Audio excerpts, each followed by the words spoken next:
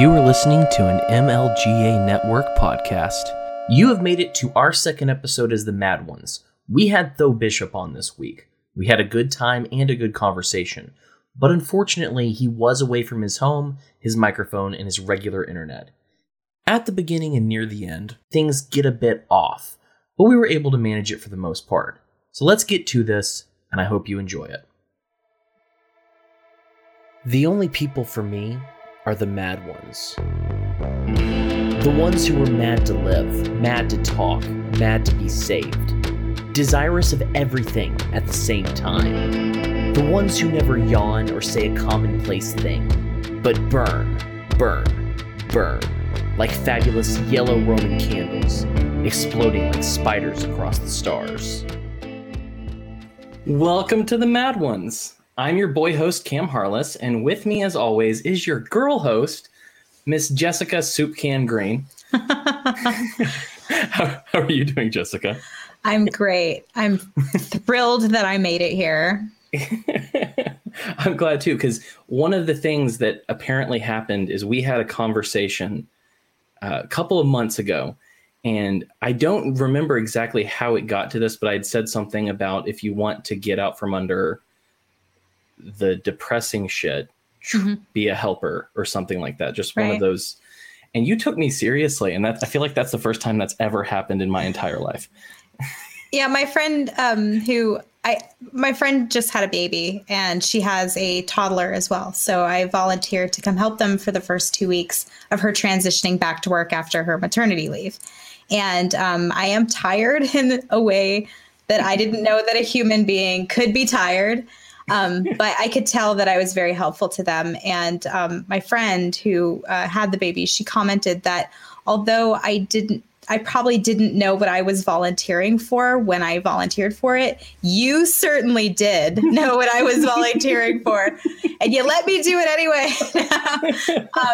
No, I'm actually at the end of the 2 weeks now. And I think I'm really going to miss the kids crazy when I leave. So.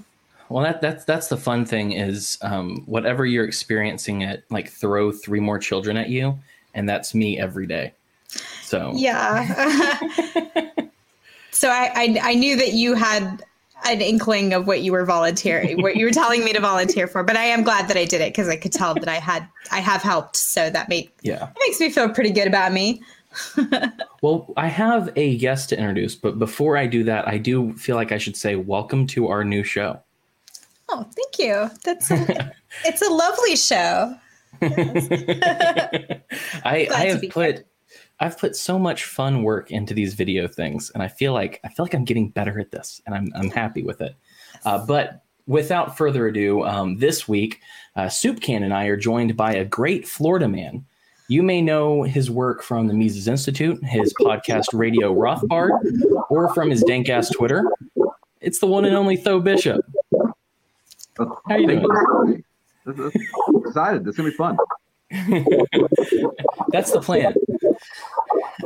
There's so much going on in the world right now, and it's you're one of the people on Twitter that I appreciate because it's such a different perspective, even from my own. Because we're on the same page about a lot of stuff, but I'm not like a politics guy.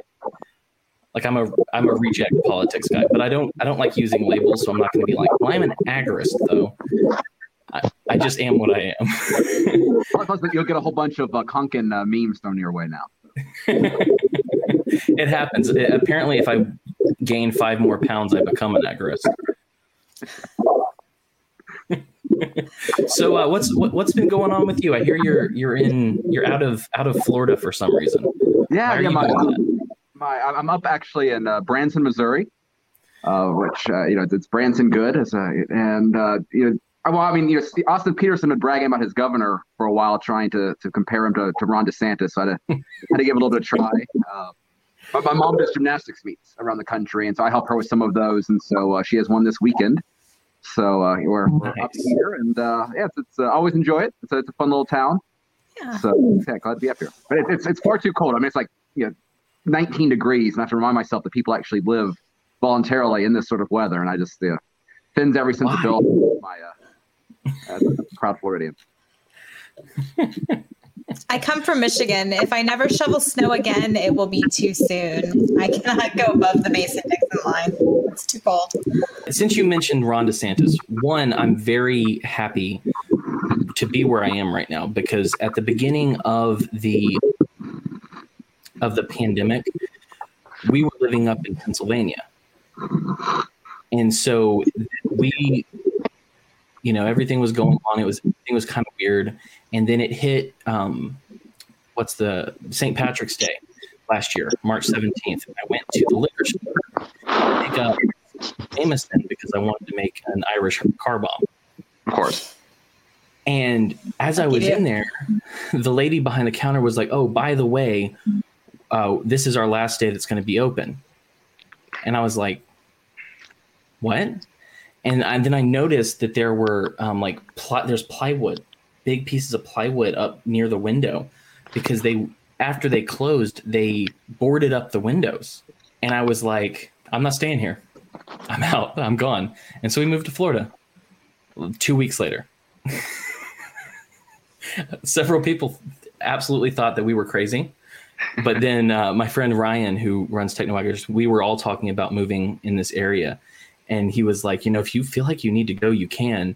And then after I left and things started getting worse and worse in Pennsylvania, he was like, "Okay, no, you were right. I get it. I get what you did." But you mentioned Ron DeSantis.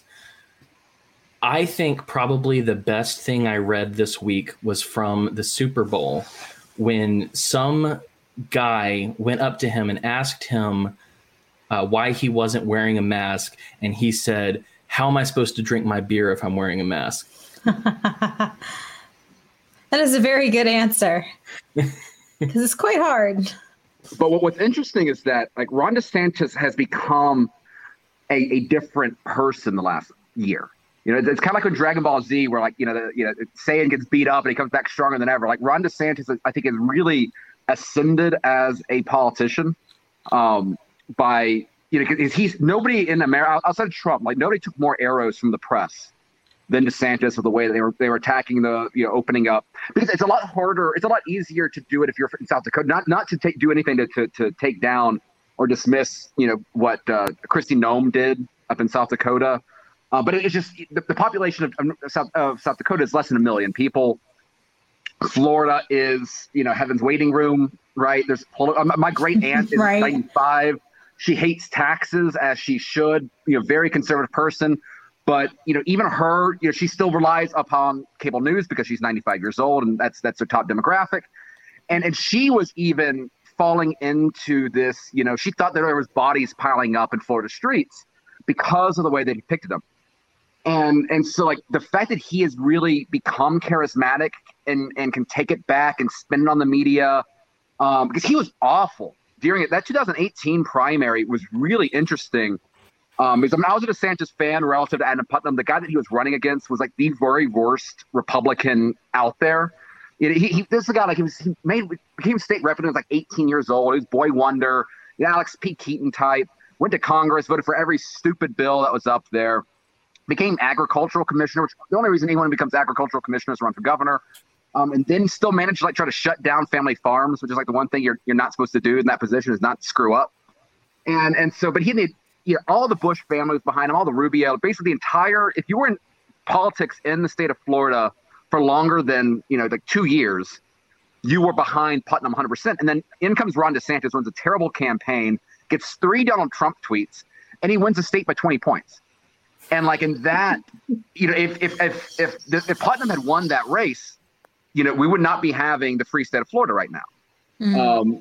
And it's interesting to see him evolve. I mean, I was having conversations with friends in 2019, because I'm a very sick freak when it comes to politics. When I was in sixth grade, I got a signed copy of the O'Reilly Factor from Christmas. Okay, again, this is a very dark side of my past.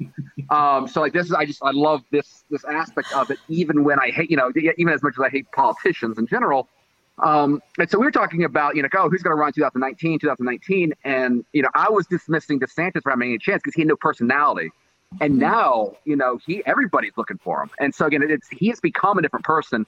And I've become, it's so weird as someone who, as a Rothbardian, to take pride in your government, right? Right. But like it is the way that DeSantis continues to be so strong on this issue and push back on a lot of stuff where it'd be so easy to cave. It's very, there's no single biggest issue that has changed the quality of life for you and me than that one election right now. That's the difference between us and, I mean, even up in Alabama. It's not quite as bad. It's not in New York. It's not a New Jersey, but it is nothing like it is in Florida. And I will always be appreciative of that because it could be so much worse. I think about that every day. I live in Georgia, which isn't much different than Florida in terms of how our restrictions have been. And I think about the fact that there are people who haven't really been out of their homes for nearly a year to do anything else except for get supplies. And it has worn on them psychologically. And that is a great, a larger number than the number of people who are living like we do right now. And it's easy to forget that when you are able to sort of move around freely. But, I try to not forget that people are in my own country, are living in those conditions now. And it's important not to forget it, even though we're very lucky. Well, that was the cool thing about Ron DeSantis is I live in Central Florida, to be, vague because I don't know why I am. There you go. They're coming for you, Cameron. But I live here. And when we got down here was when stuff started happening and they started doing some of the COVID restrictions, but it was all like local. And so the city that I live in said that there was a mask mandate and that you could get fined and all of this. And what I loved was that Ron DeSantis was just like, no, fuck that. You're not getting fined. They can't enforce their laws. Mm-hmm. And what's funny is I wasn't really interested in following them anyway, but it's nice to know that, they're not going to send cops that are going to shoot at me if I disobey now. Right. He's taken a lot of flack for that too. They've tried to attack him in a few different ways, and he's stayed on it because that's kind of the easy cop out issue, right? And I think this was kind of like Trump's main motivation for like his federalist approach to COVID, because it's like heads I win, and this whole thing goes away, or tails I have someone else to blame, right? I think that's a large motivating factor for like letting the governor states take the lead on it, and this is kind of getting the way a lot of the other states have handled it, and he's gone after it hard. And then, of course, my boy Anthony Sabatini, who's up in Lake County, a little bit north of Orlando. He was great because even in the early, I think the first 6 weeks, DeSantis did the lockdowns. They were trying to use Halle Balshears and the regulatory board was really going, especially bars were really hardly affected. I had I know several bar owners, and they were just being completely destroyed. It's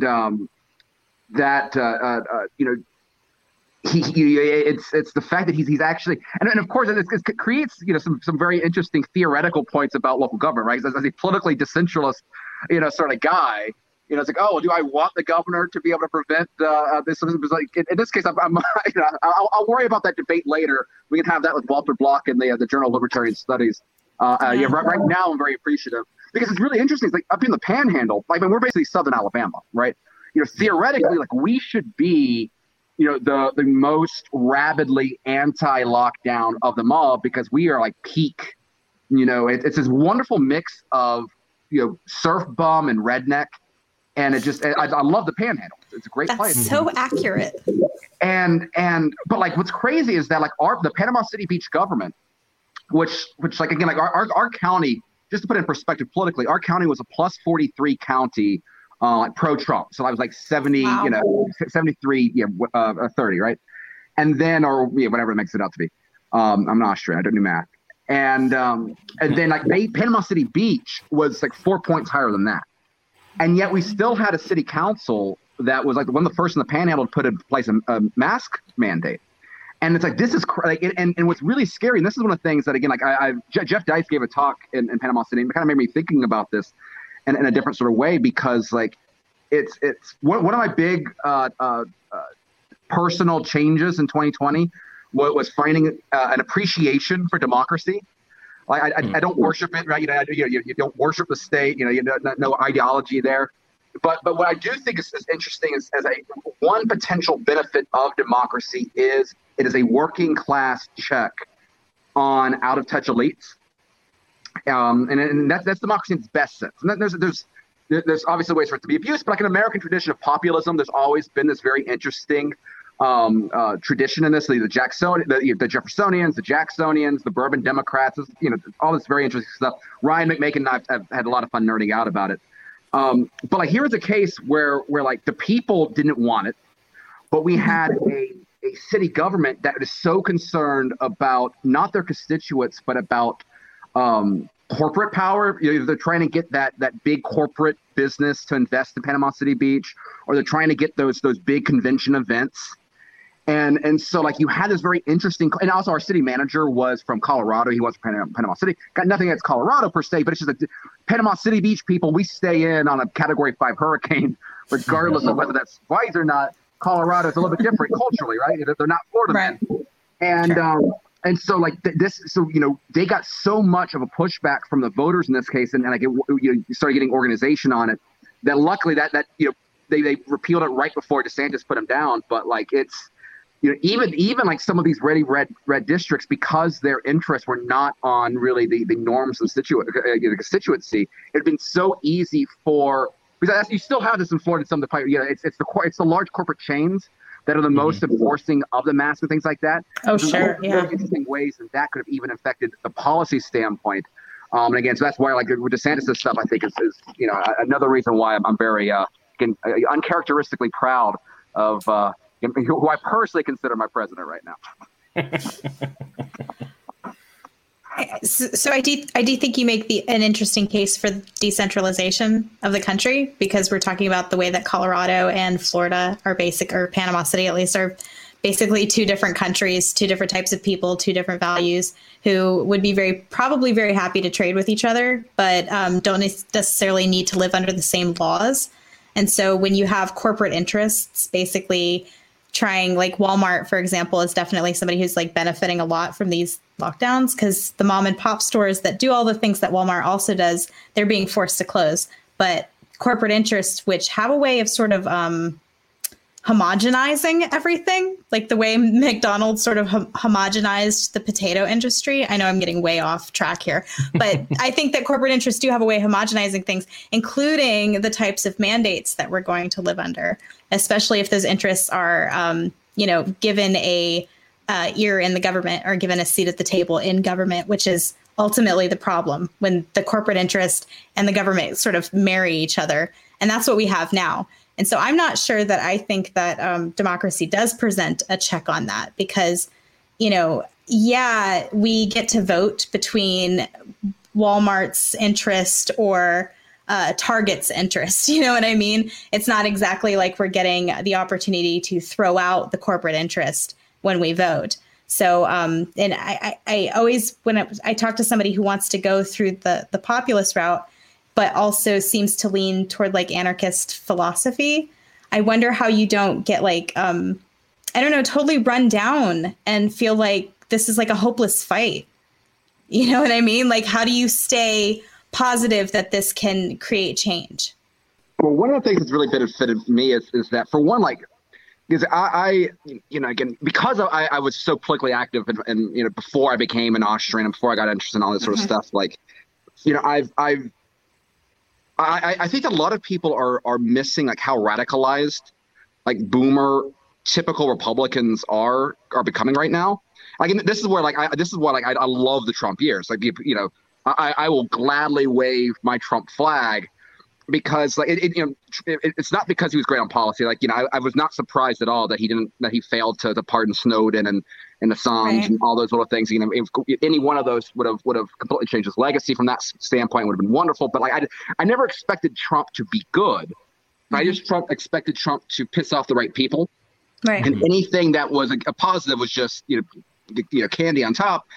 But one of the things is that, like, I have normal conversations with people that are like Rick Santorum fans, right? Or Newt Gingrich people, or I mean, some of them are, people that love Mitt Romney, that volunteered for Mitt Romney in the primaries, that now hate the man's guts because of the fact of, because of the opposition to Trump, because what they viewed Trump as more than anything else was as kind of, Trump was, it was like the Patronus in Harry Potter, right? Like that fed off all the evil spirits. Like that's what they view Trump is. They view Trump as their shield politically from all of these various people that despise them. And I think they're right in that perspective. I think that they might have, their view of Trump, I think, is a bit of a meme, but that's fine. There's the power in that.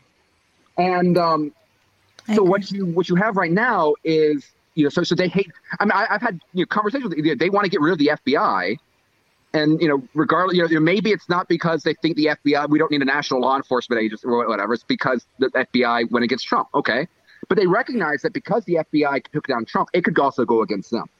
Right. And obviously, everything after January 6th is big on this regard. They question the CIA. They're questioning the generals. I mean, the amount of people that turned on Mad Dog Mattis, who was the closest, the general with the best PR firm in modern American history, that turned around right there because Trump's ability to change the way that people perceive individual figures in our institutions is such a powerful and significant. You're not going to get any good policy from DC anyway. Like that perception change is so big, and so that's where I think the populist issue has been. We're able to get so many people who recognize who the right enemies are. They're not right there on the solutions, but they're recognizing the right enemies are in a way that's so different. Again, I mean, you might have if you have literally over 50 million people in this country believe that Joe Biden was not democratically elected.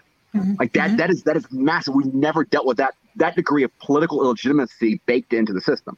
Sure. Now again, but that's why democracy doesn't solve this right by itself, especially in a country as large as the U.S. Right. Democracy is not meant to deal with 330 million people in a multi-ethnic, multinational, multicultural state. And that's where and this is where I think it's really, really cool right now. And this is why I like having the conversations about the political side of things. It's because there's been all this very interesting right-wing thought on the neo-reactionaries and the Mulbug stuff and the new right stuff, Michael Malice and all that sort of stuff. And I think what's kind of cool is that I'm reading through this stuff and I'm not gonna say that I haven't read like Curtis Yarvin, but I've been trying to absorb this stuff for the last few years. Sure. There's not a lot of contributions I think that you get from these thinkers, as great as they are, that you don't get from Austrian works. And I think that's what I find so.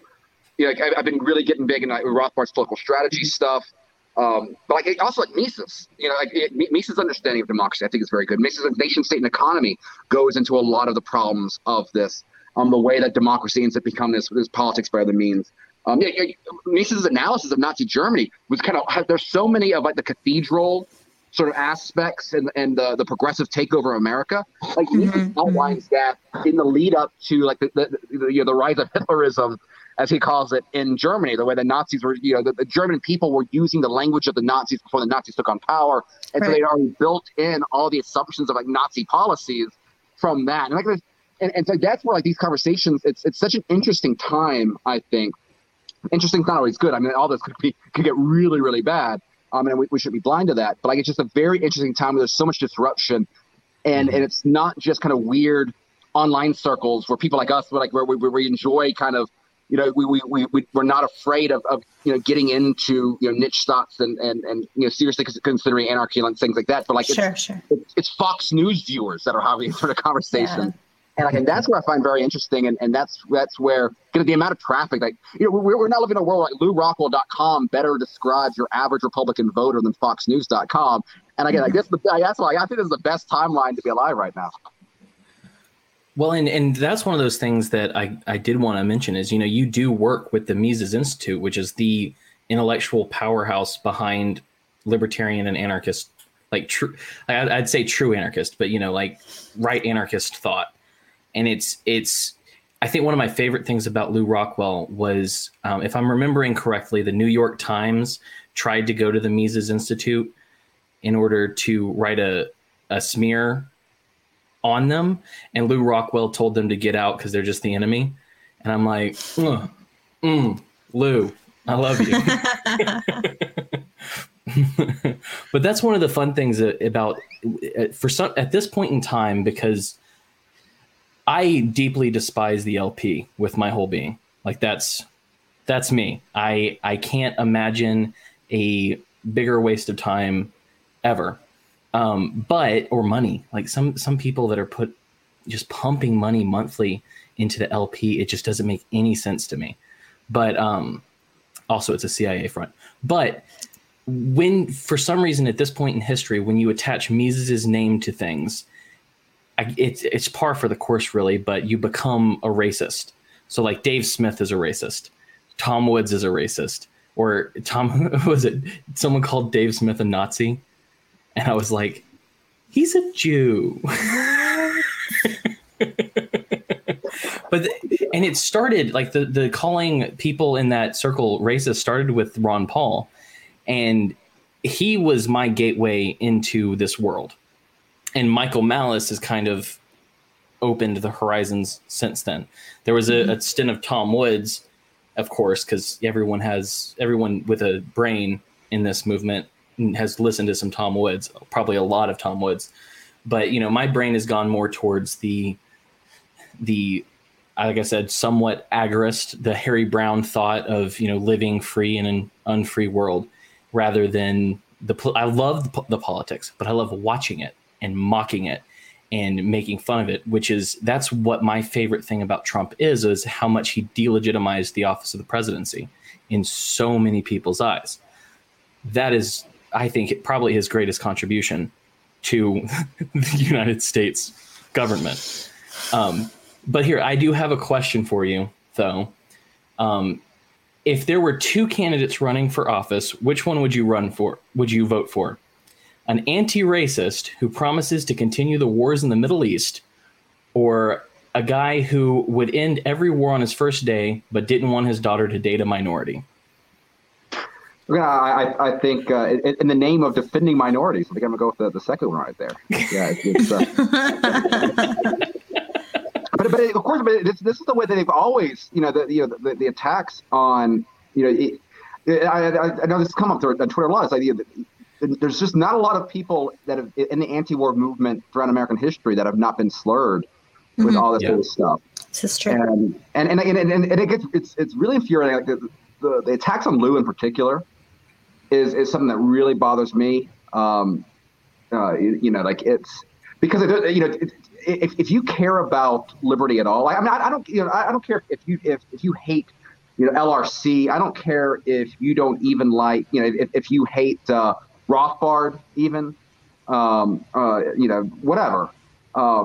If the ideas of Louis von Mises would have been forgotten today if it wasn't for Lew Rockwell, like his ability. Sure. I think that there's really two uniquely indispensable figures within the American libertarian movement from the intellectual side of things, and it's Leonard Read and it is Lew Rockwell, precisely because they played the very rare middle role of. I mean, Lew's obviously like Leonard Read.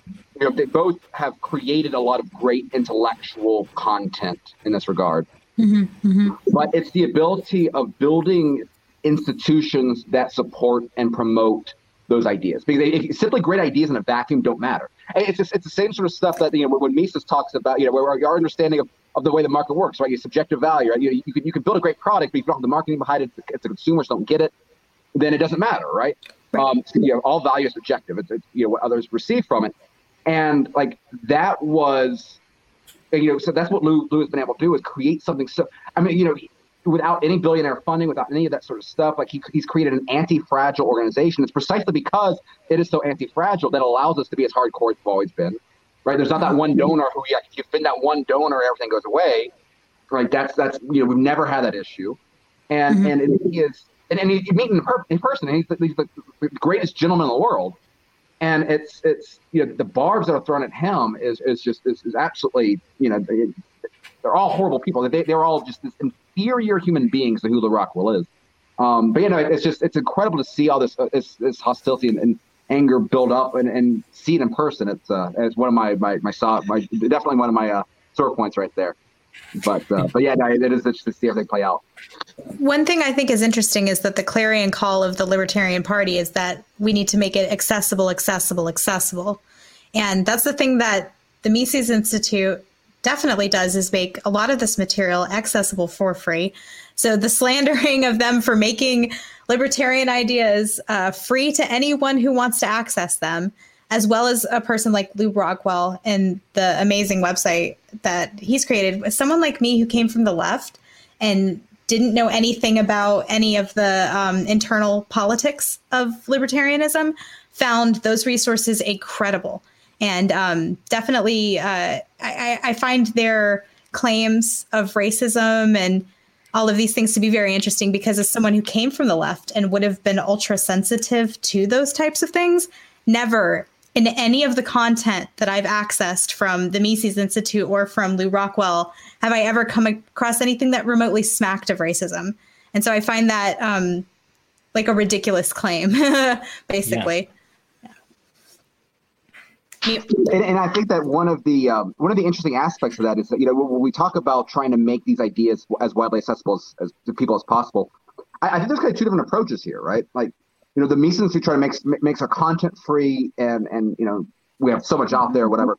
But what we don't do is try to water it down, right? We don't try to jump on fads, and we don't try to, you know, like, you know, if you come to the Institute, like you might not like what you get. That's fine. Mm-hmm. But like, you know, and you know, and it's not that we're going to just throw like an 800-pound book at you. Right? That's a not violation right there anyway. But you know, man economy and state is pretty big, to be honest. Right, you can work your way up, right? But we've got articles, we've got shorter pieces, and you can work your way up. And we try to have different levels, and you can work, but we don't try to water it down. And I think that's the issue of the LP is that they try to jump on these fads, and they try to, you know, and it's also, I think there is something to be said about, like, there's two very different, you know, Brian Doherty at one point talked about how, you know, there's kind of two different types of libertarianism. There's one that's the strong property rights side of things, and the other one is like the nicetarian sort of idea, where like it's mainly about tolerance, and it's about, you know, I think Nick Gillespie during his debate with Dave Smith on postmodernism said that he viewed libertarianism as like the defense of alternative lifestyles.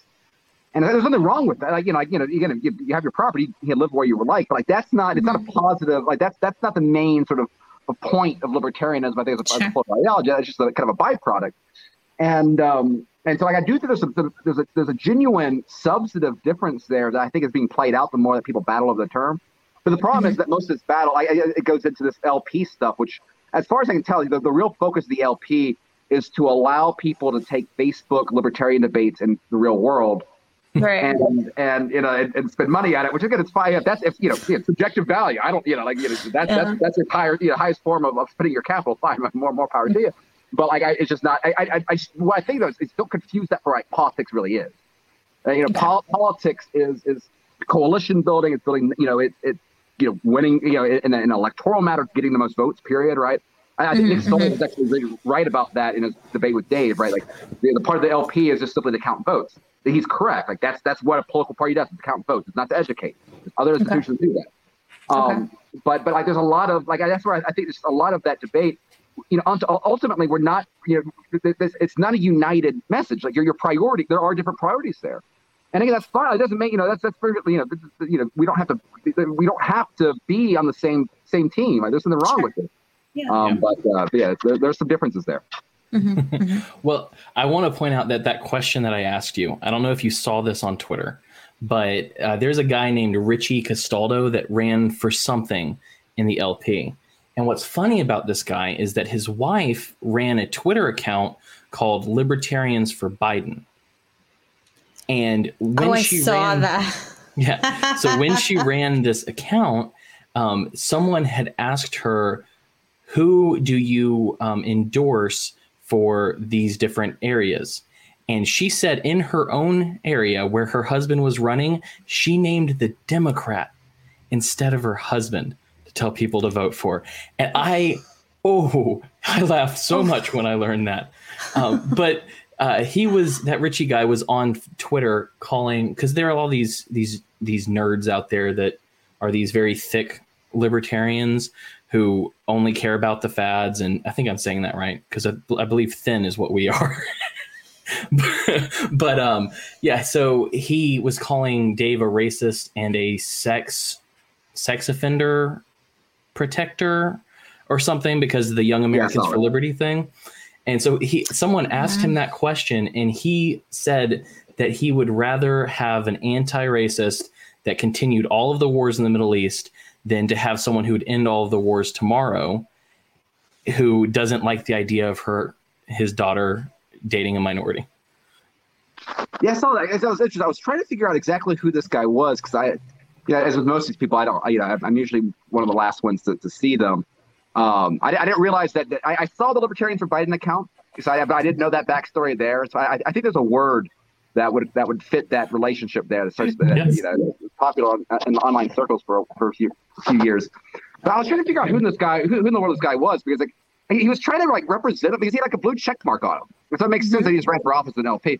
I didn't know like he's a big like like a Snyder cut like Justice League guy. So I was trying to figure out like is there like a DC? He's like DC Comics in his Twitter account. So is there some like loser brigade guy that's writing comics for DC? I mean, what's surprising in the industry right now? But it's definitely fallen from the days where the 90s they had a Berlin Batman story with Louis von Mises being harassed by the Nazis and being saved by Batman. That is not the current state of the comic book industry. But I didn't know that backstory though. You filled me in. I saw some of the drama on that, but I did not know the full story there. Well, see, the only reason I learn these things is because somehow within the Twitter world, I've become aligned. Like I made a joke right after the election this last year that all these Biden people need to be bullied. And so, I brought out old things, and then apparently several other people had the same idea at the same time. And so there's this weird little bully brigade that I'm in. And so like we see this stuff and we just pounce. I don't think Jessica knew that, but yeah, so I bully people online for the fun of it. I am not in the bully brigade. FYI. I am nice. It's better to be in the bully brigade than the loser brigade, from what I can tell. That's true. That's true. Let me ask you something, though, because this is something like when it comes to the Mises Institute and all of that, although the racist smears, a lot of them come from like it seemed like the real big push at the beginning was the Ron Paul newsletters. And that's something that's been blamed on Lou. And I don't know if I've ever heard, like, I wouldn't imagine that Ron Paul wrote them. And knowing what I know of Lou, it doesn't sound like Lou, but I don't know. Do you have any insight on that? Well, the interesting thing about like their attacks on Lou with that is that a few years ago, I went back and I looked at some of those original articles. I was like, Julian Sanchez, I think, was one of the writers that did some of that. And like they referenced that, Lou's name was as an editor on like Ron's newsletter products. And like, and that was true, but it wasn't for, I think it was the Survival Report is where the edgy content was at. But like Lou was like an editor for like the investment newsletter, which would make sense because he was in, Austrian economics and things like that. Fine. But no, I've heard from many people that it was definitely not Lou that was the author there. I've heard, I've heard some different names attached to it. I don't know. None of them came from people that saw firsthand. So I don't want to throw names out there unjustly in that side of things. But what was interesting is that the biggest drums that were using that as a cudgel against Lou, it was the Reason crowd. It's people that were selling personal scores, and I think this has to do with a lot of these attacks in general. In particular, I think the attacks on Murray, is kind of lumped in with Lou. Is that what starts off is battles of, I think, genuine ideological difference, right? Mm-hmm. That then become wrapped into personal issues, and part because you think about the way the libertarian movement used to be. It was a relatively small movement. We're dealing with large personalities in the first place, right? Because if you attract weird ideas, which in the mainstream thing we're weird. We attract weird personalities. I think the two, I think it's, and when you genuinely care about this stuff, like for example, when Steve Horowitz goes after and attacks, the Institute, calling every name in the book, like I think Horowitz is a mediocre mind. I think he's a bad economist. I think that his views on libertarianism are ridiculous, are flawed. I mean, ridiculous is an overstatement, but flawed. But I think that he genuinely cares about it. I think that he thinks that his ideas would make the world a better place. And I think that there's a natural kind of, compulsion that we have that, when we think that we're on the right side, you view them as corrupting it.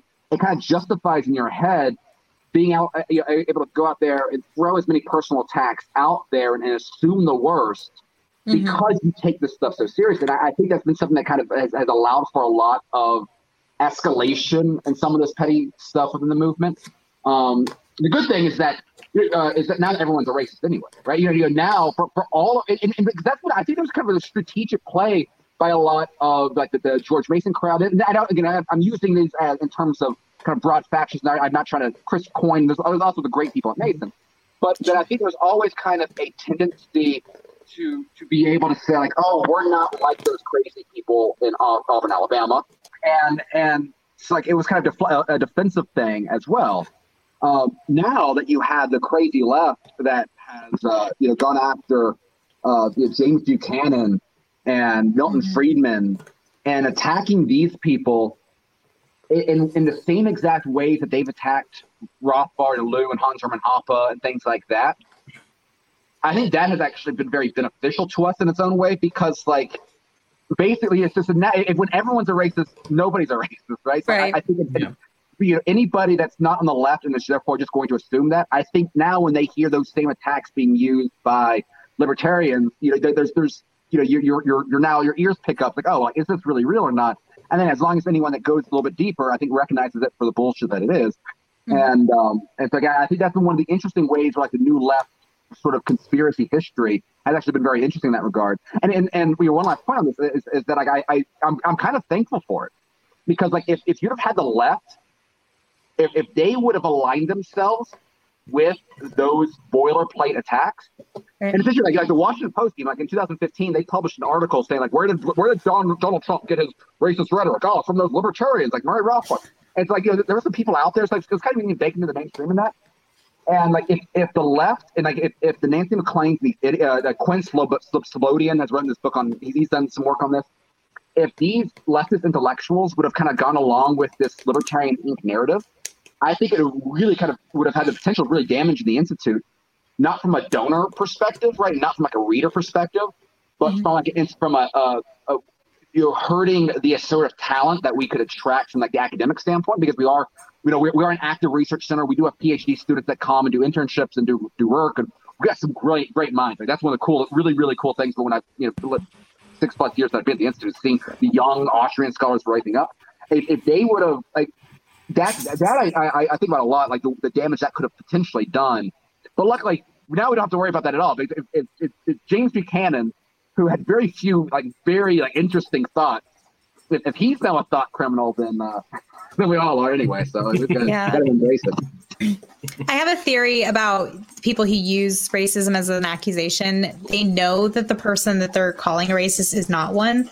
Like you would know, it's the worst thing you can be in our society. And people will bend over backwards to avoid being called a racist. So you use it because you know you can kind of twist the arm of the person that you're accusing, because now they've got to play defense and prove in some way that they're not a racist. And so it's like, I've never heard of an overarching power structure that no one in our society wants to be associated with. So I think it's just like this, like you said, like a cudgel that people use. Yeah, and that's where I think that's why the LP the folks, the fixation like the Black Lives Matter, like the anti-racism stuff became such a big deal because like you were instantly buying into this false narrative of that America is a systemically racist, white supremacist country. Right. And because like ultimately what they're trying to do, within a lot of that stuff is it's an attack on like the American political institutions and the history there and all that interesting stuff. And it's like, if once you start buying into that message, then if you're defending on it, then you're losing already. And that's where again, Trump not a libertarian, Trump a lot of bad policies, but like there's a lot to learn from Trump's strategy there, where like if they attack you, then you punch them back like 10 times harder, and then that's where like someone like Dave Smith, is so good, right? Where we're and that's where like having him and like that's one of the great, really cool things of the Institute is, again, I started in 2015. In the last few years, since I started, all the cool libertarian figures are on our side now. You know, the Eric July's, you know, Dave, you know, Malice. You know, like there's, you know, we've got like the interesting culture figures in the movement. And you know, they've adapted. You know, they've kind of naturally, you know, adapted that strategy. And that's where, again, where politics becomes a lot more interesting. Whereas, again, like the debates aren't necessarily on that level of substance that we want. But like, I'll defend Marjorie Taylor Greene for as long as she keeps saying anti-war rhetoric, because like, you know, once you start, like, you know, there's like John Thune from like South Dakota. He's like, oh, like, you know, the Republican Party can decide to be either the party of limited government and personal responsibility or conspiracy theory. And it's like, for one, like, if you think the Republican Party is the party of small government and, you know, individual, like, I don't know where you've been for the last 20 years, 30 years, 40, whatever. But two, it's like, once you start letting the left define your people in the first place, then I don't care what you want the Republic. It won't stand for anything. Like, you've got to punch these people in the mouth. And so I guess that's, you know, politics is, policy-wise, it hasn't changed. We're spending a lot more money than we used to, but it's become a lot more entertaining as people recognize that, you know, just how to rewrite the proper way of playing the game. I couldn't agree with that more. I like I said, I think that for me, politics is, I think at the end of the day, what's going to help us is going to be the, like what Malice talks about, the devolution of civil discourse, of, you know, cohesion, you know, the intellectual self-segregation. Yeah.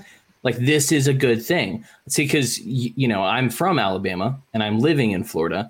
And so, like, if you're from Alabama, like, the Scots landed down there, and they're very freedom-loving people and a very wild people. And so it's just in my blood, not to mention, you know, I have the way I found Tom Woods was through a friend of mine who was like this heavy Constitution guy. And then he joined the, what's it called? Sons of the Confederate Veterans. And then one day I was just mad, and I was like, you know, I'm tired of all of this political nonsense. I don't want to vote for, who was it at that point? I don't want to vote for Mitt Romney. I really like Ron Paul, but I'm not going to be able to vote for him. Can I just be an anarchist now? He was like, oh, you can be an anarcho-capitalist. And that's the first time I ever heard that word, was my friend being like, you know, here's what you're allowed to be when it comes to anarchy. and so, you know, then it went to Tom Woods, and, you know, things deepened in that hole. But what was really funny about it, though, is that guy, he went from the guy who was telling me about Tom Woods and anarchism and stuff to, like, he's now like so much more to the right and is always arguing and mad at anarchists now. And I'm like, what just happened? How did that happen? Yeah. What's cool? Oh, sorry. Go ahead. Go ahead.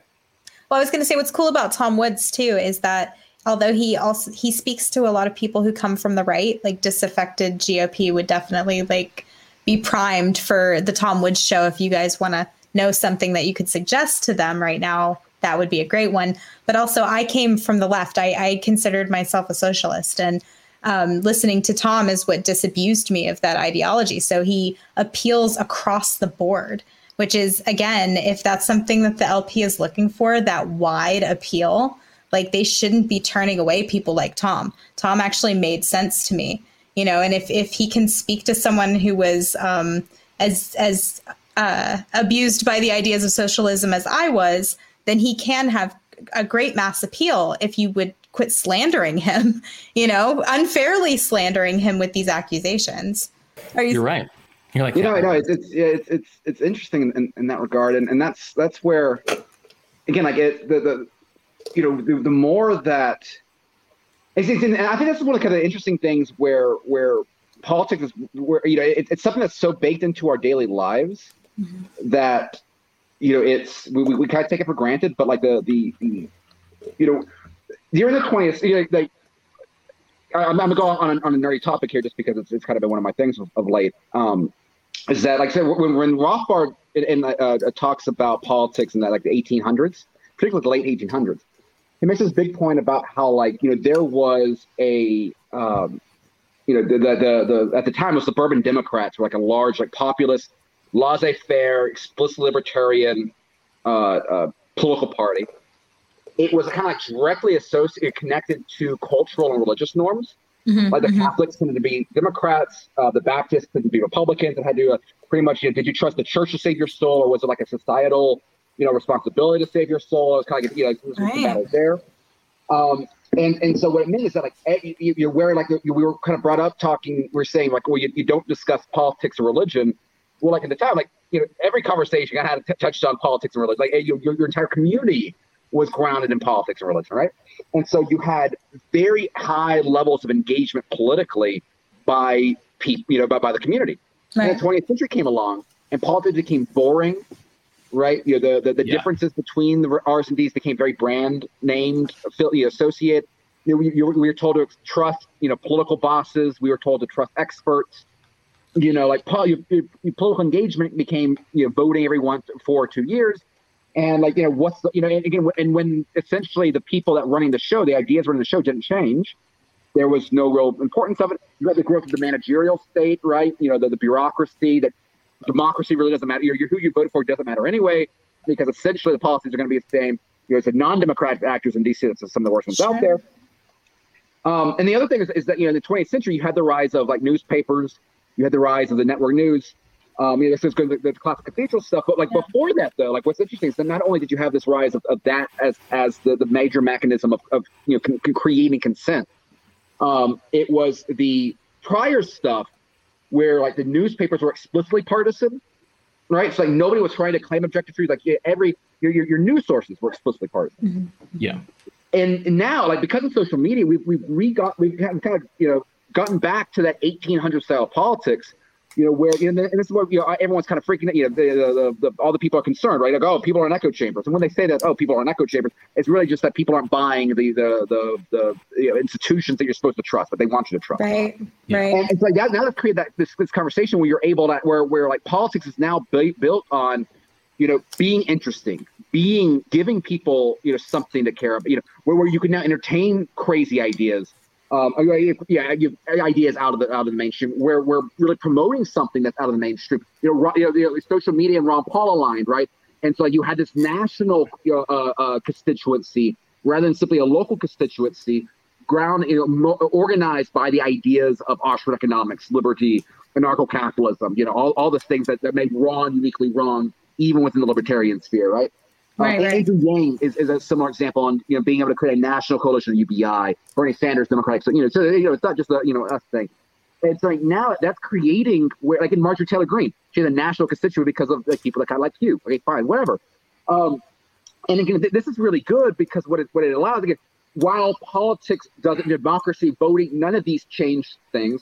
What it does is create, because politics is ultimately at in most cases, particularly at the federal level, is theater. It's that WWE aspect, right? Yeah. You're now creating characters on the game that are unique, right? You're having a Q character in the main arena of congressional WWE is like having an Iranian represented, right? There's no representation for the different ideologies that are well outside of that index card of allowable opinion. Yeah. And it's the fact that where that, again, politics, where that stage allows for larger exploration of these ideas. All of that, I think, is where ultimately where it's ultimately the ideology that matters far more than votes and everything like that. It allows for the absorption and the platform, that sort of stuff. In a way that, again, I think is really interesting. I think there's a lot that is there that, again, this is exactly what has them terrified, right? Like this is all of that social media, all the social media censorship, all that corporate trying, in various forms trying to attack the radicals on both the left and the right. It's not, that I think it's that element of politics I think is really scaring people right now in the best way possible. It does, because when someone like Jimmy Dore is getting together with someone like Dave Smith, those are groups of people that people pay a lot of money to ensure that they stay fighting with one another, hating one another. And, they're sort of realizing that the enemy is, above their heads, not across the aisle from them. And that is a dangerous proposition for those in power. Well, when you're able to have like a Michael Malice and Alex Jones on Tim Pool and attract 1 million plus views, like, right then there. I mean, my wife and that was a great experience for me because my wife had never seen anything from Alex Jones. Like she knew the name and she kind of, but she never watched like any real Alex Jones. Right. Wow. So then when you had Alex Jones going up there saying, "Oh, I'm a gorilla, I'll kill you," or something. Like, we opened up a bottle of champagne. It was great. Like that was the best date night we had in a while. What a lovely way to spend an evening. You did mention how federally it's all political theater. And I feel like right now is just the absolute zenith of that. Have you paid attention to the impeachment stuff that's been going on the last 2 days? A little bit. I'm just so bored with the topic in general. I know that Nick Fuente's got a I think a primetime thing here, which that is, again, it's interesting the way that these people. I think that the greatest silver lining of all this is that we've always had very evil, at least for a very long time, we've had very evil people in positions of power, but they've never been this dumb. Like they've never been this lacking of self-awareness. And it's a really beautiful thing where they're I can't think of anything more radicalizing than playing like Nick Fuentes, like in a mainstream, this is. It's like Nick Fuentes having a presidential debate stage pro podium. They're getting, he's crazy. Like, I no one ever done that. If I were him, but I've not seen a lot of it. I find it so boring. But because I think a lot of people are saying the same thing. So I will. There is one video that I saw, and it may make me a bad person, but I laughed. Uh-oh. I laughed so much, and I want to share it with you. So I'm going to play this. This is his last name is Raskin. He's one of the impeachment managers, I want to say. And he got up there. I think it was this is from his opening, and he talked about. I'll just play it, but look at the crocodile tears. Just watch this. Taking their own lives. Senators, this cannot be our future. This cannot be the future of America.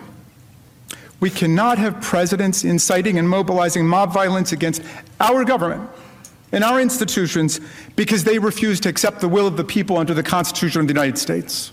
Oh man, I didn't even get to the good part. But no, he starts like bawling, crying. I mean, that's like bawling, right? Like I saw some tweets about that. Yeah, so he gets to the point where he's talking about how his daughter was in the Capitol with him, and they were like, they thought they were sending their last tweets ever or last messages ever, and it's all this like very clear fake crying. Like there's nothing about that was particularly believable to me, which is why I laughed. But, why didn't anybody give him shit for touching his nose like 40 times while he was talking? But he goes, and I told her, next time you come to the Capitol, it's going to be safe. It's not going to be this way. And she goes, I'm not going to come back to the Capitol, Dad. And he goes, and I just laugh because it's like, I don't think it's ever been more clear in the history of American politics how full of shit these people are. Well, it's like the only thing the only way possible, I think, to make your average Hill staffer even more obnoxious is now give them the same like moral righteousness that comes with perceived victimization, like David Hogg has, and that's exactly what January 6th has done. Yeah. But I will say that a little bit of my one point of disagreement might be with you, though. I don't think this is an act. And I think this is important because I worked on the Hill for about 3 years in the Financial Services Committee. I still see some people that I used to be colleagues up there. I really think for these people, this event really made them feel unsafe in a way that they never have before. But don't you feel like Good. They're overplaying it some. Perhaps, but I think these people have. I think that you're dealing with a bunch of out of touch, entitled people. Because again, I'll say being around them, I think they genuinely, for one, like they actively despise most of America anyway. Mm-hmm. They don't think of it as sort of, but that's exactly, it's the Hunger Games sort of aspect there. They live a very privileged, isolated life in DC. They think that they're doing very serious work. They think that because they're doing very serious work, they're far more intelligent and civically minded than most of America. They think that their contributions are not properly appreciated. They think that they are underpaid. And they think that, they already hated Trump. They hated and so at this moment, I think made them feel fear. And I think that we're already living in a society that subsidizes victimization complexes anyway. I think that they really did see this as a genuinely scarring. When they compare this to 9/11, I think they are being 100% good. But see, this is the beauty of it, though, because like the divide, the isolation between that group of people and the rest of America has never been bigger. And again, and when you combine it with the fact that these people have never been dumber, that is where I think again you're building up into where you have where the regime has never been weaker. And this is what gets you. This is how you get to an inauguration where DC looks like a war zone full of soldiers that they don't trust with their own guns. Mm-hmm. Like that is how, like this is never like this is that is extreme. Like that is such a jarring picture. And I think that this is why this moment is so weak.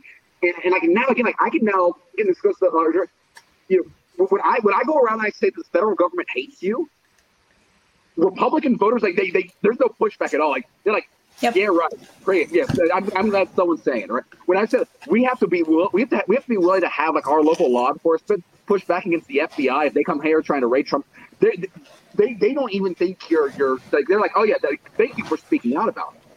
And like that is where because that divide has never been greater, and that again they've never been weaker because of that. Well, and it's funny, it's because there's, I think one of the things that annoys me in addition to, like I do think that even though they may very much believe that it was their 9/11, I do think that they're playing it for the cameras a lot. Well, yeah. I mean, politics is Hollywood for ugly people. But and don't even mention the LP when it comes to that. that's another step down.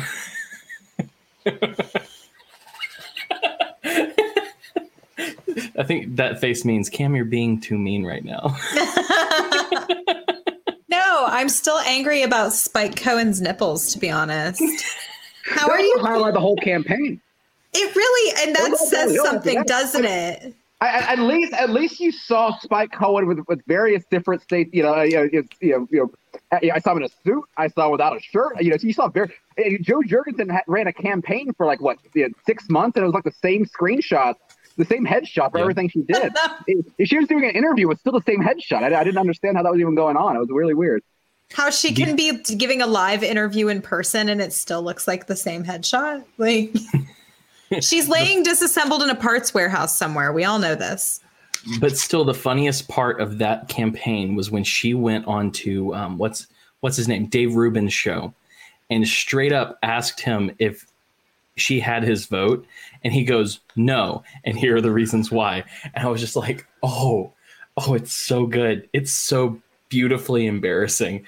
And but I don't know if you noticed this, but I don't know if you noticed it, Jessica, but they officially announced the new name of Aunt Jemima syrup. No, I hadn't heard about this. I've been caring for the next generation.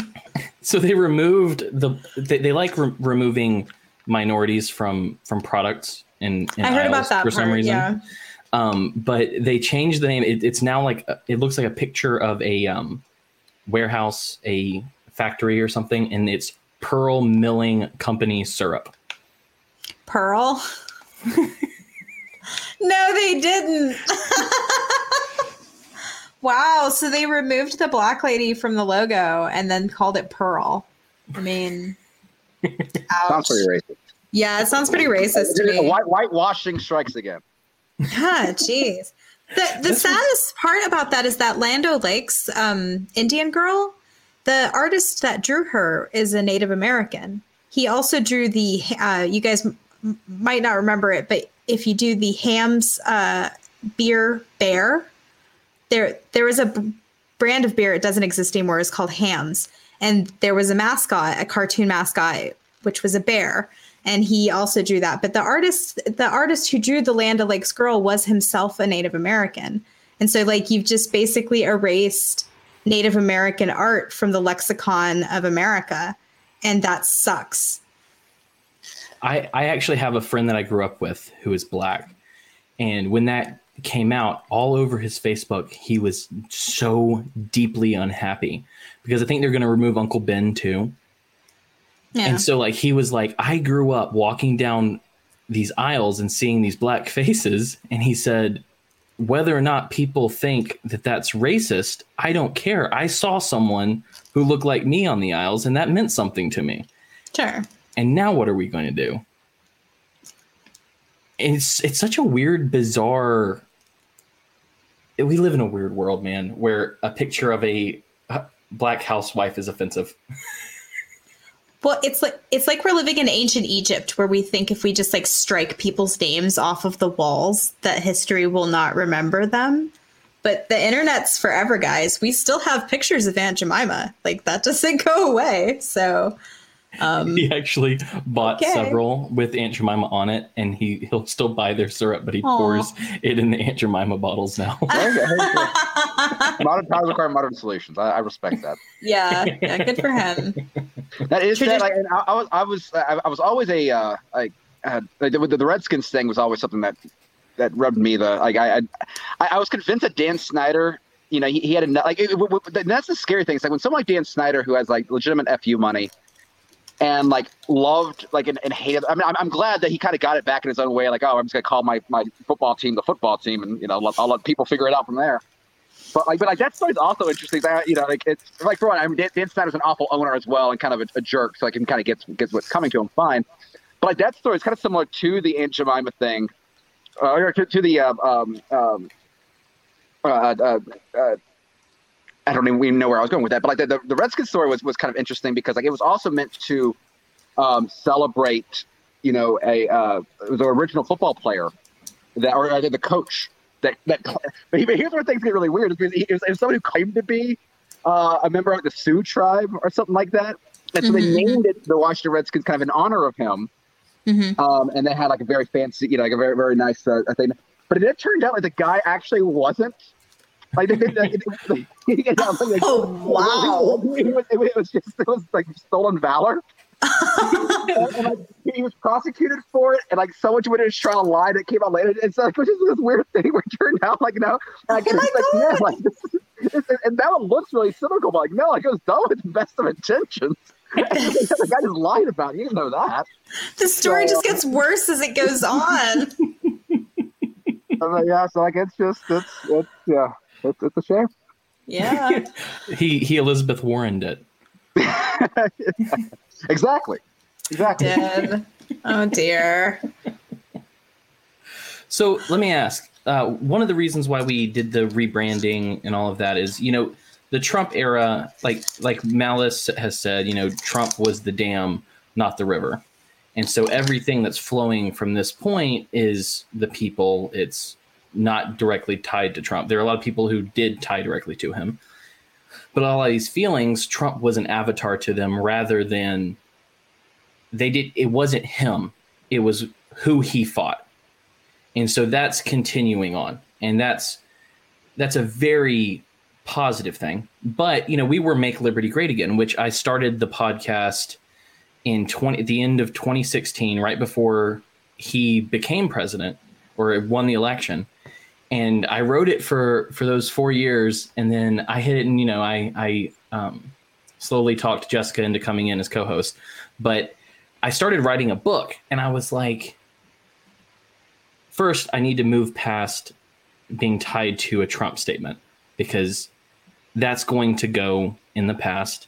Also, I don't want it to always be purely libertarian or political or anything like that. I love the name Make Liberty Great Again. It was just tongue-in-cheek enough to make me happy. But me and Jessica talked about it. We wanted to do something a little different. And we want to be able to go further than libertarianism. We want to be able to hit different topics, talk to more people. But I decided I was going to write a little book, and I wrote the introduction, and I had one of those recurring memories of that quote that's in the intro now, which is from Jack Kerouac's book On the Road. And really what we've shifted to, it's like what you were talking about earlier. Like, libertarianism is radical, so it attracts radicals or the weird people or the mad ones. Because outside of our cliques and our, subsect of humanity and political ideology, we look like crazy people. But I've never met more thoughtful people and people who will think through ideas and concepts quite like I have people who have read Rothbard or started out with Ron Paul or listened to Tom Woods or Michael Malice or whoever. And so that's kind of what I'm looking for, is because I know you have, because I've seen you mention white pills before, but the show is about the mad ones. It's about the people who see that little modicum of hope in the disarray and in the what looks like destruction, which looks like they're calling libertarians terrorists now because of the insurrectionists. But that's kind of what I want to do on this show. What Jessica and I have talked about is we want to bring the hope. We want to bring the ideas that can help someone move forward, who can help someone embrace freedom in their own life, and then by example share that from that point, whether or not you vote, whether or not you care about politics. It's about personal edification. It's about being the example. And so since you understand the concept of the white pill, there are a lot of them out there, the corporate media's mask dropping so swiftly and beautifully in the last few years, Donald Trump delegitimizing the office of the presidency. But what is something, in your opinion, is that little piece of hope, that little, like, if you could give someone a white pill to microdose, what would you tell someone what would you tell someone that is important and that can help them find their way in the darkness of COVID, of tyranny? Well, I think one thing is, for one, I one of the things I love about what you just said there and where you're going with the show is that it's something I saw Ryan's comment earlier, is that it's how you live your life matters a lot more than your ideology, and I think that's very, very much true. Right. And I think that one of the great, we have a kind of, by our nature, we're kind of self-selective in the fact that, if you went from like Ron Paul down to the Rothbardian rabbit hole, right, that shows a gumption, it shows a degree of intellectual curiosity that's important.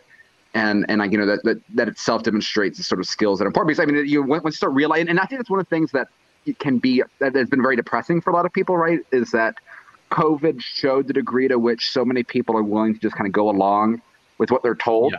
Mm-hmm. The good thing is, I think history is very, very useful in this regard, because like history, like this has always been the case. This is not new per se. This is not normal. It goes to the whole the 3% sort of idea of the American Revolution, right? It wasn't a mass popular movement of like everyone just said, we're gonna take on the British. And no, like it's small groups of people that end up pushing a bunch of when Malice talked about the importance of the NPC meme, right? Like there's a lot of people that are just, they don't have they kind of just go along with the programming, right? And so once you start recognizing, so for one, like once you start recognizing that the tip, that a lot of these people are not falling for the typical programming, that that stuff is a good thing. I think the normalization of the economic side of it is very rewarding. There's a lot of those kind of larger trends that are great, one of the things I've personally found very beneficial is the degree to which, one of the things I've seen within the movement, for the whatever 10 plus years that I've been at it, is that we typically view ourselves as disconnected from our neighbors, right? I think a lot of people have that frustrated, like, oh, I'm living with a bunch of sheeple sort of stage at some point in your development, right? It's like, oh, why don't we understand liberty good, right? Yeah. Okay, fine. I understand that frustration, fine. But there's something to be said about the fact that once you start identifying the common ground that you have with your neighbors, even though they're not libertarian, that is something part of it is the last a little over a year ago I moved back to Panama City from Auburn, where I was able to do work remotely now from the Institute. Got married. That kind of changes things a little bit for me. Congratulations. Thank you. I'm a very lucky guy. You're being able to settle those roots and to have people in my community where they for one of the advantages we have, for example, is that if you simply can make sense of the world, the crazy world we're living in, people and you're able to articulate it, and you're able to speak with authority, and you're not just kind of pulling stuff out of your rear. People start looking to you, right? And that's I think a very good thing. It's a way of making your opinion matter more than have a larger impact when people start looking to you for advice. And it's like because at that point they don't even necessarily have to understand all the work that you've gone in. They don't have to show the work if they just trust your opinion on it. That's very good. And one of the things that I've personally found very interesting is I've gotten very big in my local history. And I think it kind of goes to the controversial Jeff Dice quote, right? You have blood and soil, so it matters to people, like it or not. Where you have blood and blood, soil, whatever. The controversial one. But I think there's a tremendous amount of truth there where, people take pride in where they're from. People take pride, and particularly in a place like Panama City, right, where you have a lot of people that have been there for multi-generations, right? DC is a little bit different if you move to DC, right? It's a kind of different perspective there. So there's some states of it. And it's like one of the things one of the ways of being able to build on this period and to use it in a way that can raise the way that people see you, and to being able to make all of this work in the liberty movement matter in your community. I think, and leading by example, is taking the time to learn your local history and to be able to talk about it in ways that matter. And there's so many different ways of doing it now. You can create a podcast or even just post it on your Facebook page and things like that. And the fact that you have so much untapped, interesting stories out there, because if you don't live in a big city, then chances are you could spend like 5 hours going down the equivalent of Wikipedia rabbit holes. I don't know how many good Wikipedia pages there are about small towns and wherever, but like the equivalent of that, and you instantly know more about your small town than 95% of the people in your community. Easy, right? And then you start and then you start posting and start using this, and people start identifying, and that makes people that raises your social capital in your community in a way that matters, because people are looking for, with all this, people are looking for people that they can respect and that they can rely upon. And I think that this moment there's so much. We're in a period where people are recognizing the corrupt institutions of the 20th century that were the product of the progressive era and have failed us in so many ways. That the reaction is, what we're going to see is not simply those institutions being torn down, but new institutions, filling their place. And we have the opportunity to be those institutions within this moment. And that is, it's something where I think that when people, if people get that and they recognize that it's obtainable to be one of those institutions within your community, I think that it really, it opens up so much that can be done. And I've been so fortunate with the people that I've been able to surround myself with the last year and a half, and has made, has been so good. And again, particularly we've been a lot more fortunate than most in this last year. But that's something that I hope that more people kind of take advantage of, because like our ideas, the ideas that we have matter not simply because where we can dunk on people on Twitter and things like that. Like these ideas matter to build good societies, to build civilization. Right. And it's not just government. It's not just government at all, right? It's civic clubs, it's civic organizations, it's churches. It's churches, it's fraternal organizations, it's charities, it's businesses. Because particularly, because one of the things I think is being so vivid right now is like the amount, and this is where a lot of libertarians make mistakes. So we get so narrow, we get so focused on seeing things purely from a government perspective that it blinds us to the corruptive aspects of corporations. I think that's one of the biggest issues like libertarianism Inc. And it kind of clouds the big tech issue. And like, oh well, it's a private company; they can do whatever they want. It's like to some extent that's true, but like we shouldn't be praising them. Like the Cato crowd like really gets off on like they're like really excited whenever Facebook takes down some Alex Jones type, right? It's like that's not a good look. That's illiberal. It's not just government. Like it's all these other institutions that have been responsible for. Because that's what about and I'm sorry. This is going a long winding. A lot of my answers have been. It's a long winding rant. I hope I have come close to glancing what you're getting at with your question. But like one of the biggest changes that I've had personally, beyond my absurd fondness for democracy this past year, has been the recognition that liberty is not an individual right. That liberty is a collective right. And what I mean by that is that if you just say like, oh, I'm a sovereign man, and you're living in North Korea, right? It doesn't really matter. Like they're going to kill you. You have to have society has to respect liberty for those rights to be protected. And that's where like those institutions that are not just government, but it's an education system, ideally private, right? That teaches people to be self-sufficient and rewarding. It's businesses that recognize the importance of the beauties of free enterprise and don't try to destroy their competitors for political ends. It's charities that recognize the community has the respect that if they don't take up the responsibility of taking care of the most vulnerable, that it's going to lead to larger problems and that the government's going to try to fit in. It's all these sort of things. If we have this massive change where we have this, because that's what the 20th century did, is that it created such a consolidation of what had been civil society into the state monopoly on so many things. And now that we have this period of disruption and decentralization, like it or not, other things have to fill that void. And so that was a long rant.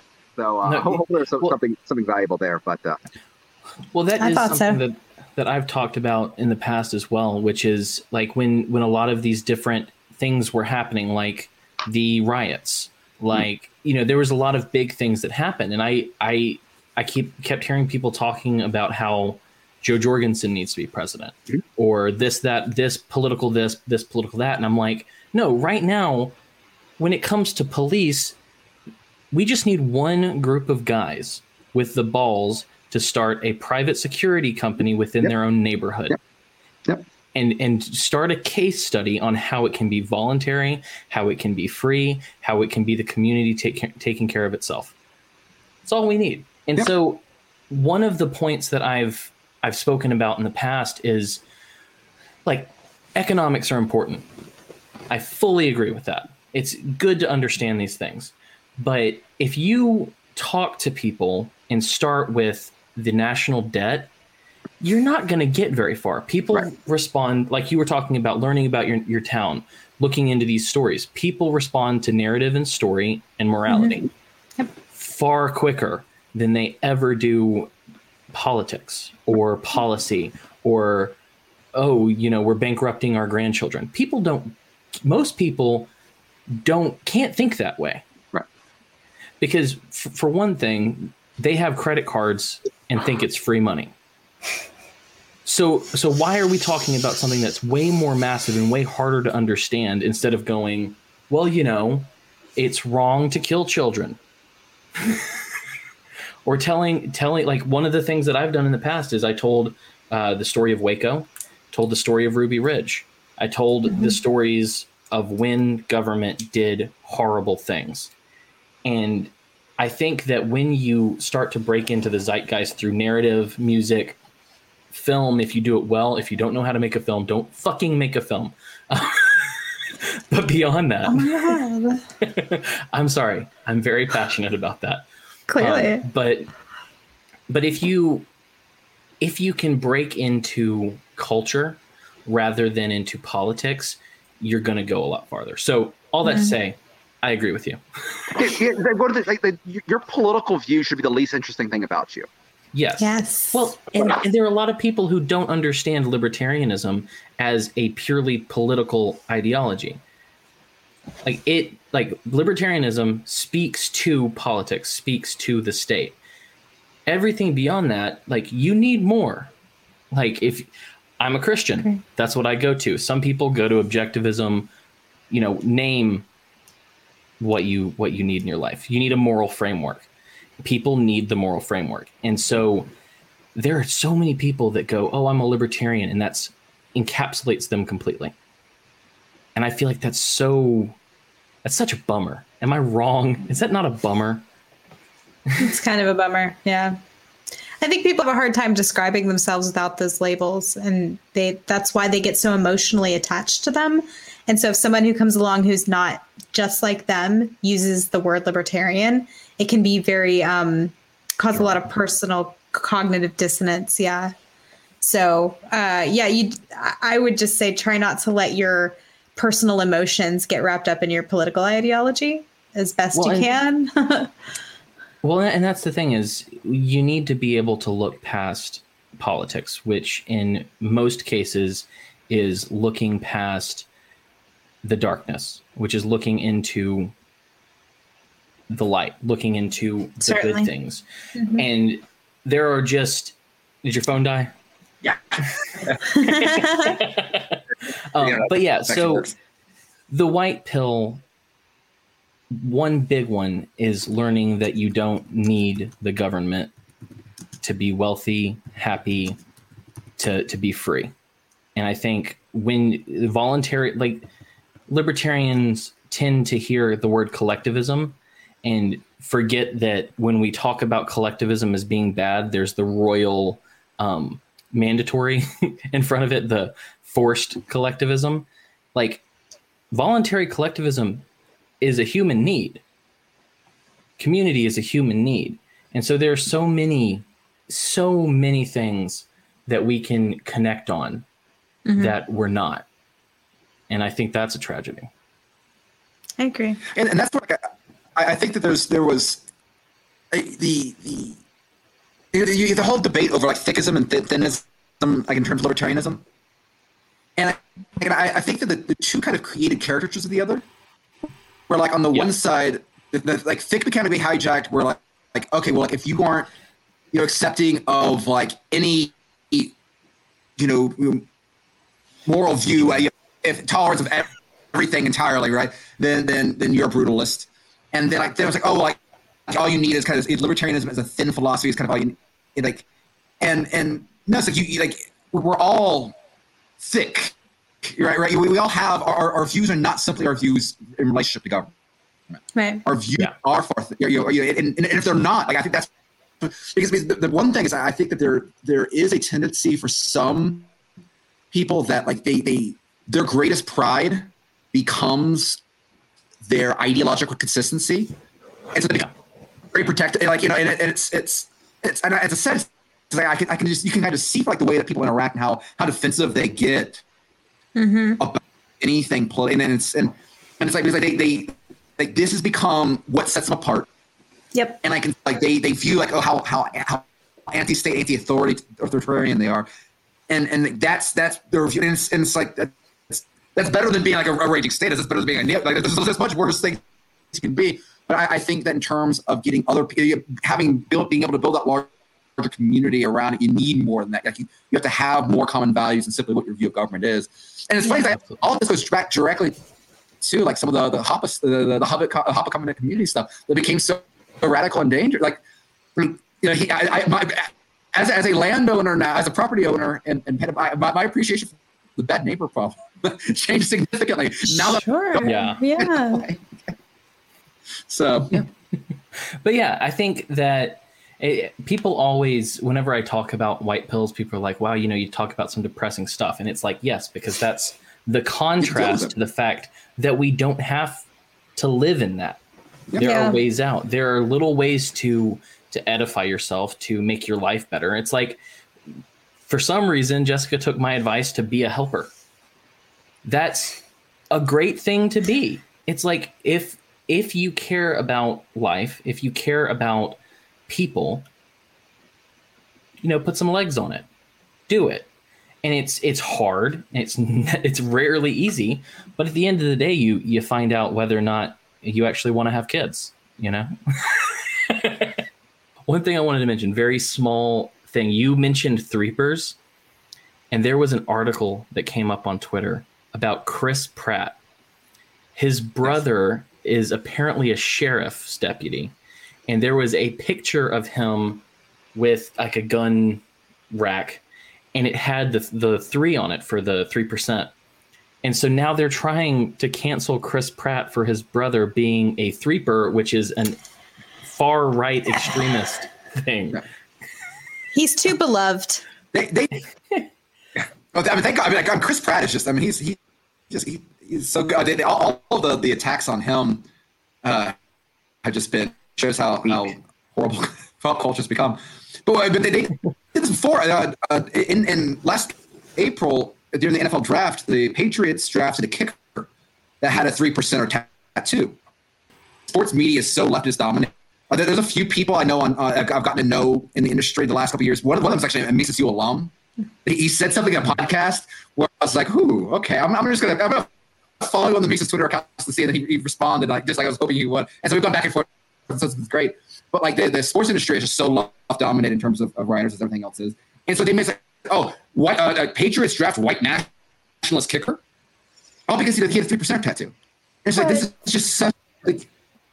It's all, and then the guy got it removed, and then he missed like 2 kicks and got kicked out. I don't even think he's kicking him. Oh no! I feel real bad for him. But he got to say it was a big old arm tattoo too. I feel like it was awful. But yeah. It's just a shame. I mean, that's anything that but it just goes back to that topic. We had earlier. If anything that's interesting, that's not explicitly left wing is going to be made into white nationalist, white supremacist, whatever the most effective slur is at the time. Mm-hmm. Absolutely. Well, I think Jessica needs to sleep so she can take care of that baby in the morning. I really appreciate it.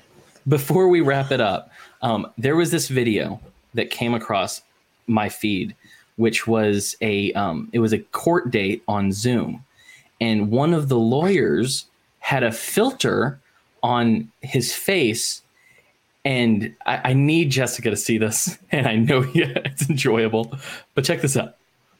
I believe you have a filter turned on in the video settings. You might want to take we're a trying look. Can you hear me, Judge? I can hear you. I think it's a filter. It is, and I don't know how to remove it. I've got my assistant here. She's trying to, but I'm prepared to go forward with it. I'm here live. I'm not a cat.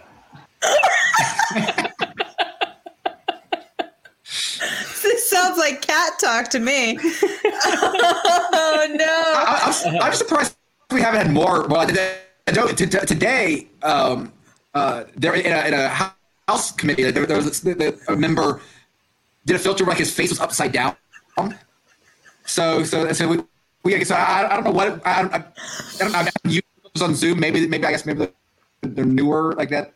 But this is very good. Boomers plus technology is going to lead to more videos like this. That's a pill in itself. He said, I'm prepared to go forward. And I'm like, yes, please, God, go forward as a cat. I am not a cat.